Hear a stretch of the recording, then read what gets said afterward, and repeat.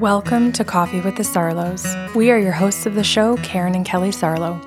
Whether you're struggling with grief or you just need answers, we connect you with spirit to find relief, clarity, and direction in life. We can help you move forward.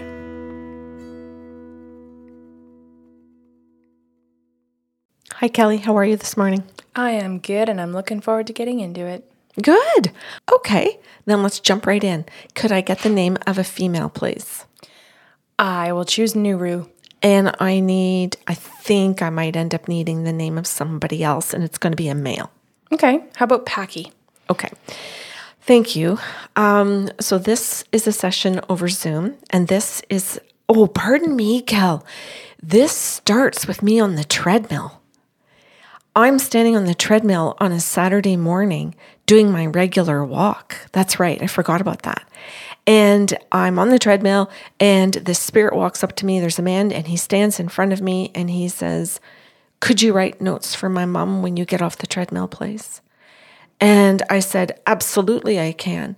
And he goes, "Finish your workout first. Go ahead and do your walk." He says, "And I'll meet you over at your desk." So kind. Yes. Okay, so when I get to my desk, I write on the Post-it note that I'm writing this note to a mom from her son so that I remember that because I have several clients booked and I don't know if she's going to be my first client or my fourth client, or even if I'm going to remember by the time her session comes forward, the relationship. So I thought, okay, I'll just write that down. So I wrote that on the page and he said, "Okay, I'm going to write a couple of posts or a couple of notes for you. And then when you're talking to my mom, I'm really going to give you a lot more fill in and you're going to be able to see things and confirm things for her." So he says, "Do it in this order." So I did. I wrote out a bunch of notes. And when the session starts, he appears and says to me, "This is the woman. She's my mom." And I was grateful for that because I had all females booked, and any of those females that morning could have been around the age of his mom. Mm-hmm. So I really appreciated that this was not something you have to guess at, but that the spirit world shows up and points like that specifically. This is my mom. So I began the session and I said, "Nuru," I said, "You have a son that's passed." And she goes, "I do." And I said, You booked the appointment to speak to him today, didn't you?" And she goes, "Yes, I did." And I said, "Let me get through consent and I'm prepared." I said, "I have a Post-it note for you today." And she goes, "Oh, thank God."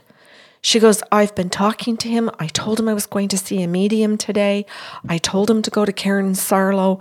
I told him that I needed you. And I've listened to your show. And I know that you can sometimes end up getting these notes. And I listened to this stuff. And I just kept saying to him, 'Look at honey, make sure you get over to Karen Sarlo's house.'" And sure enough, that's exactly how it happened for her. Now, you and I can't guarantee that every time somebody asks the spirit world to do that on their behalf, that you and I get it all. But boy, did she get it in spades. So the very first thing that he said to her was on the Post-it was that the day that he died, that he was really angry. He was full of rage. And she goes, "I knew it." Now I'm going to give you the right tone of voice because I want you and the listeners to understand and get it in the proper context. Mm-hmm. So you can hear her tone of voice as to there's anger and there's you can feel and hear her emotions. Okay, I'm also going to point out that in the anger, I also heard intuition. Yes. Good. Thank you. So he says, "The day that I died, Karen," he says, I was really angry. And he says, "I was in a fight with my wife, one of many." He says, "This isn't something that just happened once a day. This happened many times a day, sometimes every single time we spoke to each other." And he says, "One of the things that my wife did to me to make me angry was undermine me." And he says, "But I'm going to come forward and say to my mom that she already knows this. And she saw it and she pointed it out to me and she said that she didn't like it about my partner. And I told my mom it was none of her business. And he says, but the reason I said that was because when my mom wasn't around, I undermined my wife. I did the same thing to her. I lied to her. I gaslit her. She gaslit me. So don't label it because I'm doing it. Yes. So he doesn't want to own up to his own bad behavior and admit it to his mom, but he's quite happy for his mom to see it in his partner, though. Not really. He said that's none of your business. True. Thank you. Okay. I'm going to keep going. Thanks for pointing that out. Mm-hmm. But she sees both. She knows both. Nuru sees all of this in both her son and his wife. But because Paki won't admit these things, she really has no recourse really to go forward or to hold any of them accountable, because they will end up having each other's back if she tries to say, hey, you guys, this isn't healthy. Mm-hmm. And the reason she knows that it isn't healthy is because she lived it. And many people listening might sit there and go, yeah, that makes sense. He's modeling what he saw, right? Mm-hmm. And so he admits this to his mom. He says, Mom, since I've died, I can come to you today and say that these are honestly the things that I did. These are the things my wife was doing. This is why I was angry the day that I died. You were right about both. And he says, and now that I'm dead and I'm looking at my life and I can't lie to you anymore, and I'm looking at the lives that you and Dad had before I was born, when I was small, before I could understand it. And then even when I was older and I did see it, but didn't want to acknowledge it, I see that you know what I'm talking about. You know what I've been through because you've been through it. But he acknowledges for his mom in this conversation, Kelly, that she chose to leave it. Mm. She did something very differently than he did. So just to fill people in now, he chose to end his life. So he suicided in front of his wife. Oh my God. Mm-hmm. In anger. Yeah, that's the ultimate fuck you. It is. I'll have the last say and you will feel bad about it. Forever. Yeah.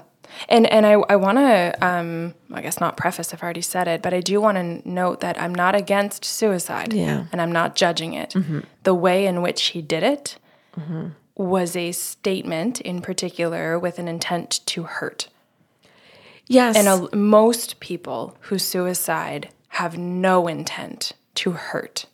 Yeah, they're trying to end their own hurt. Mm-hmm.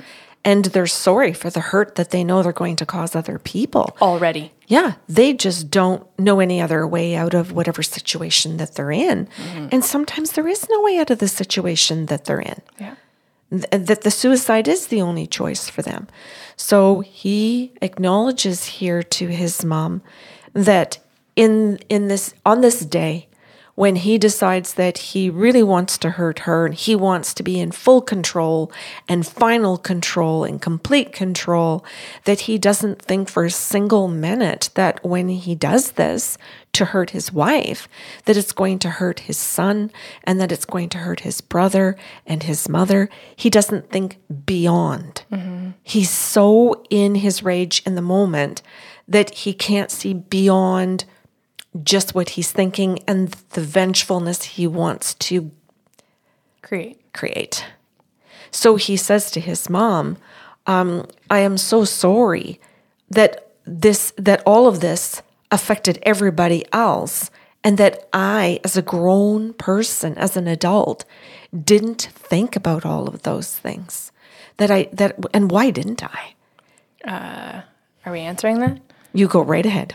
Well, when you're in the habit of reacting and you decide on a neural level that you're only going to use one synapse to fire from one to the other, and it's always anger or rage, and it's always reactionary, and you're never going to deviate from that neural pathway to bring in critical thinking, to bring in empathy, to bring in literally anything else, then you run a rut in terms of using, it's the same as driving the same way home, right?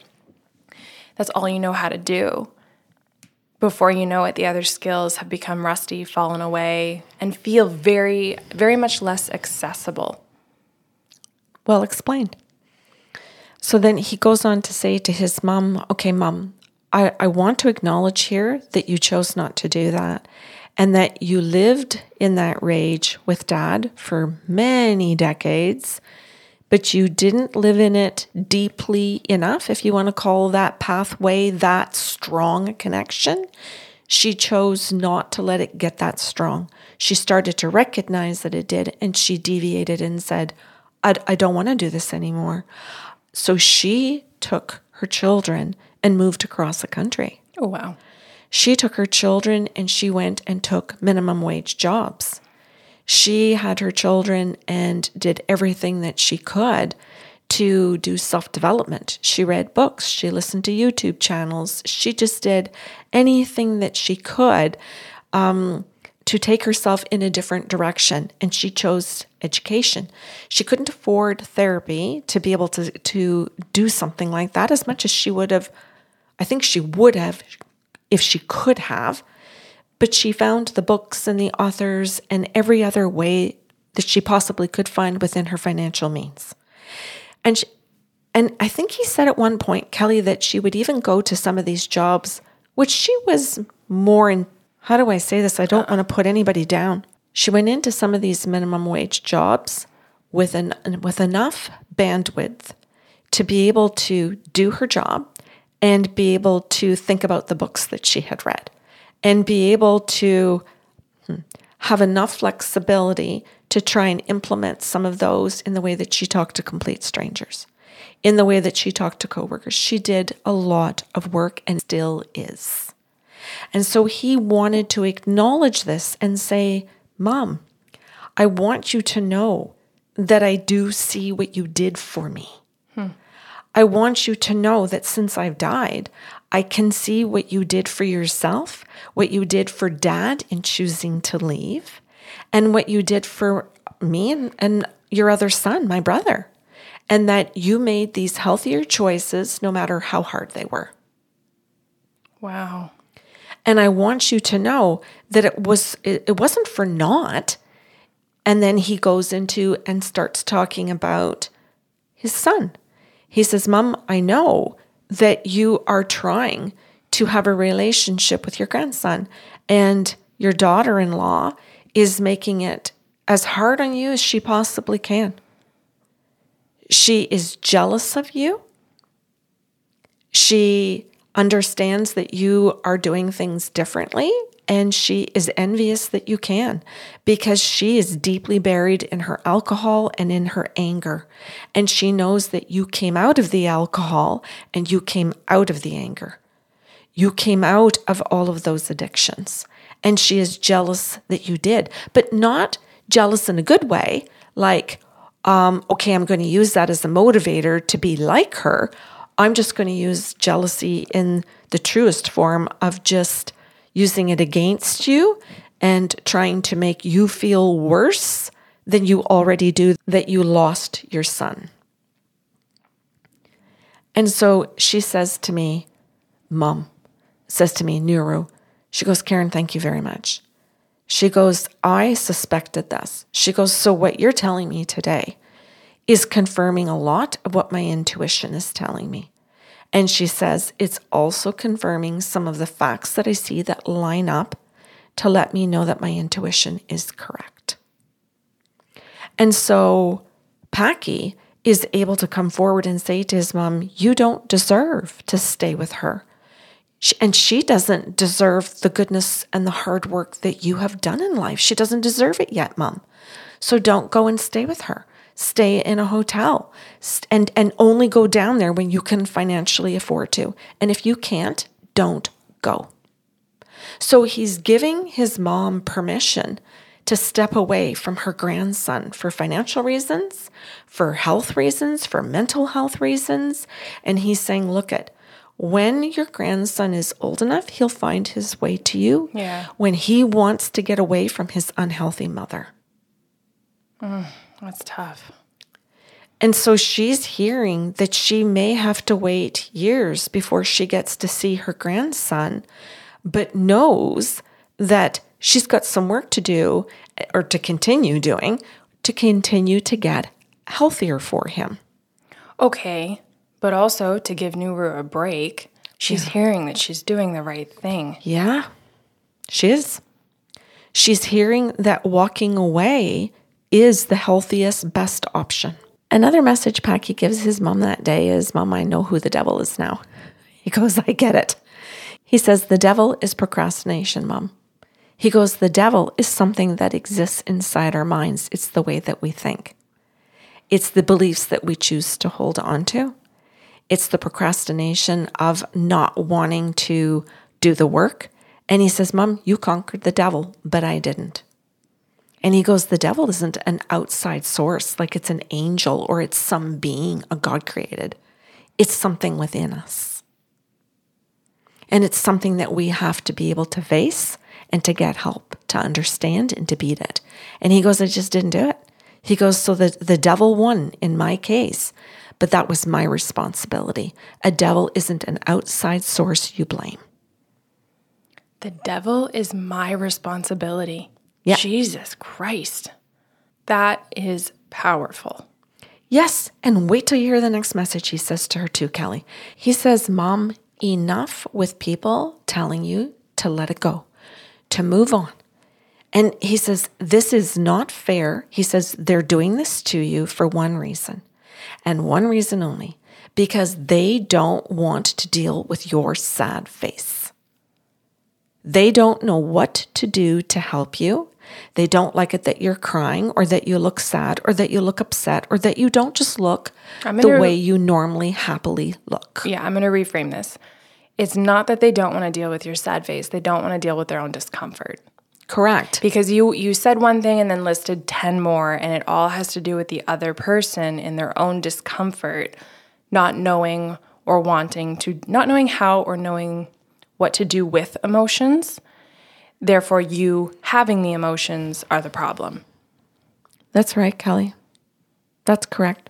And I'm just going to say that was the next in my notes, but you're wording it, so I'm just going to leave that be. Thanks. I also said it was intuition, and then we had the whole story. Yeah. I absolutely love this. Yeah, me too. I love how you know without ever knowing the story, how to make the comments and how to help me tell the story. Because sometimes I will start with one thing and it comes out not totally quite right sometimes. Or sometimes just totally off base because of the way it was originally said, but I can't change what was said because that's not what this is. This podcast is saying those stories the way they really truly happen. And then you beautifully come in to move it along to the next step sometimes so much so that it's nicer probably than even what I could actually tell it. That's really kind. I think we're a good tag team, along, of course, with all of the guides that provided this in the first place. Yeah. So he had a really good talk with his mom about the fact that other people are more uncomfortable with their own feelings and their own thoughts about death and their own fears and all of that, and said, Mom, let's just put it back on them where it belongs. And you don't worry about what they say when they say let it go or move on or what they think you should do by using those expressions when they really don't understand that they're hurting you and frustrating you and adding to your pain. I also think there's an element of I don't want to think about your situation too long to know that in terms of humanity, that could happen to me too.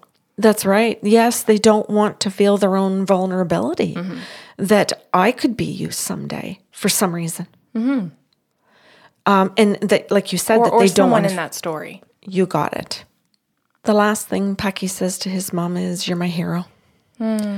He says, Mom, you just really show me since I've died and I look at your life, the life you're currently living, when I look at what you went through, which is the same things that I went through, but how you handled it in such healthy ways, and I chose every unhealthy way at every turn.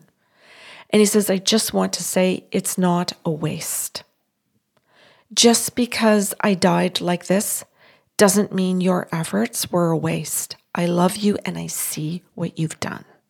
I think this is Such a beautiful story. And I know I've said that multiple times, but you have Nuru come in as a mother who just wanted to hear from her son. And she showed up to hear hard things. She was risking the fact that the answers weren't going to be what she thought or what she wanted. But she came in to hear the truth, and I think that's what a hero does. Mm-hmm. So she comes in wanting to hear from her son. She needs relief. She wants to stop feeling bad about herself as a mom, yes? Mm-hmm. And her old patterns being repeated and playing out in her son's life. Mm-hmm. And to have her intuition affirmed. Yeah. So she's seeking all of those things while dealing with the fact that, as you know, the average human doesn't know how to speak to the dead people. She still is buried under feelings that she is not a good mom and not being a good grandmother. Yep. And remember, these are her internal problems. We're not saying this is true. This is what she's battling when she shows up in her bravery to ask these questions on the day of her session. And then in a grander scheme, doesn't feel good enough because of the life that she's lived, doesn't feel worthy of potentially the answers and the truth because of the things that she's engaged in her past, even in spite of what she's learned going forward. Mm-hmm. And I mean, good Lord, the guide showed up before the session even started, bothered to interrupt you on the treadmill and said, we will show up. Yeah. We will be there for my mother. Yeah. And like, what a beautiful, commanding, sure voice from the guides. And I'm including you in there. So please don't ever miss that, Karen, that the guides on the other side, you are part of that team because of the fluidity of what you have developed as your own skill to come into the human body, into the spirit world, and be that channel. Thank you. And then she walks away with this plan about her grandson and the type of relationship that she can put in place at different stages with different boundaries. And on top of all of the affirmations, she walks away with a plan as to how to be in her grandson's life in a healthy way and how to have healthy boundaries, if not a very healthy wall between her and her ex-daughter-in-law. Mm-hmm. And I mean, her son is inviting her in the most loving way possible to understand his situation, to have empathy for his choice, and to know it's not her fault.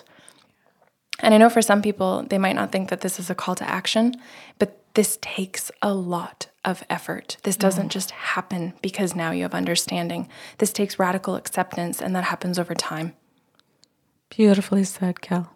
So now she gets to walk away being kinder to herself, implementing more self-compassion so that healing can continue. She gets to walk away setting healthier boundaries, engaging in stronger and healthier relationships with her grandson and the rest of her family, and actually feel happiness, knowing that she was a good influence and will continue to be a good influence. And like he said, nothing was wasted.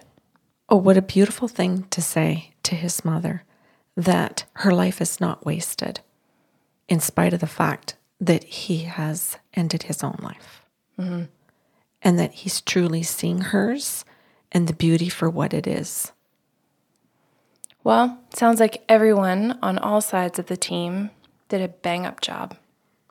Very good. Well, that's well said. Okay, happy Saturday, everyone.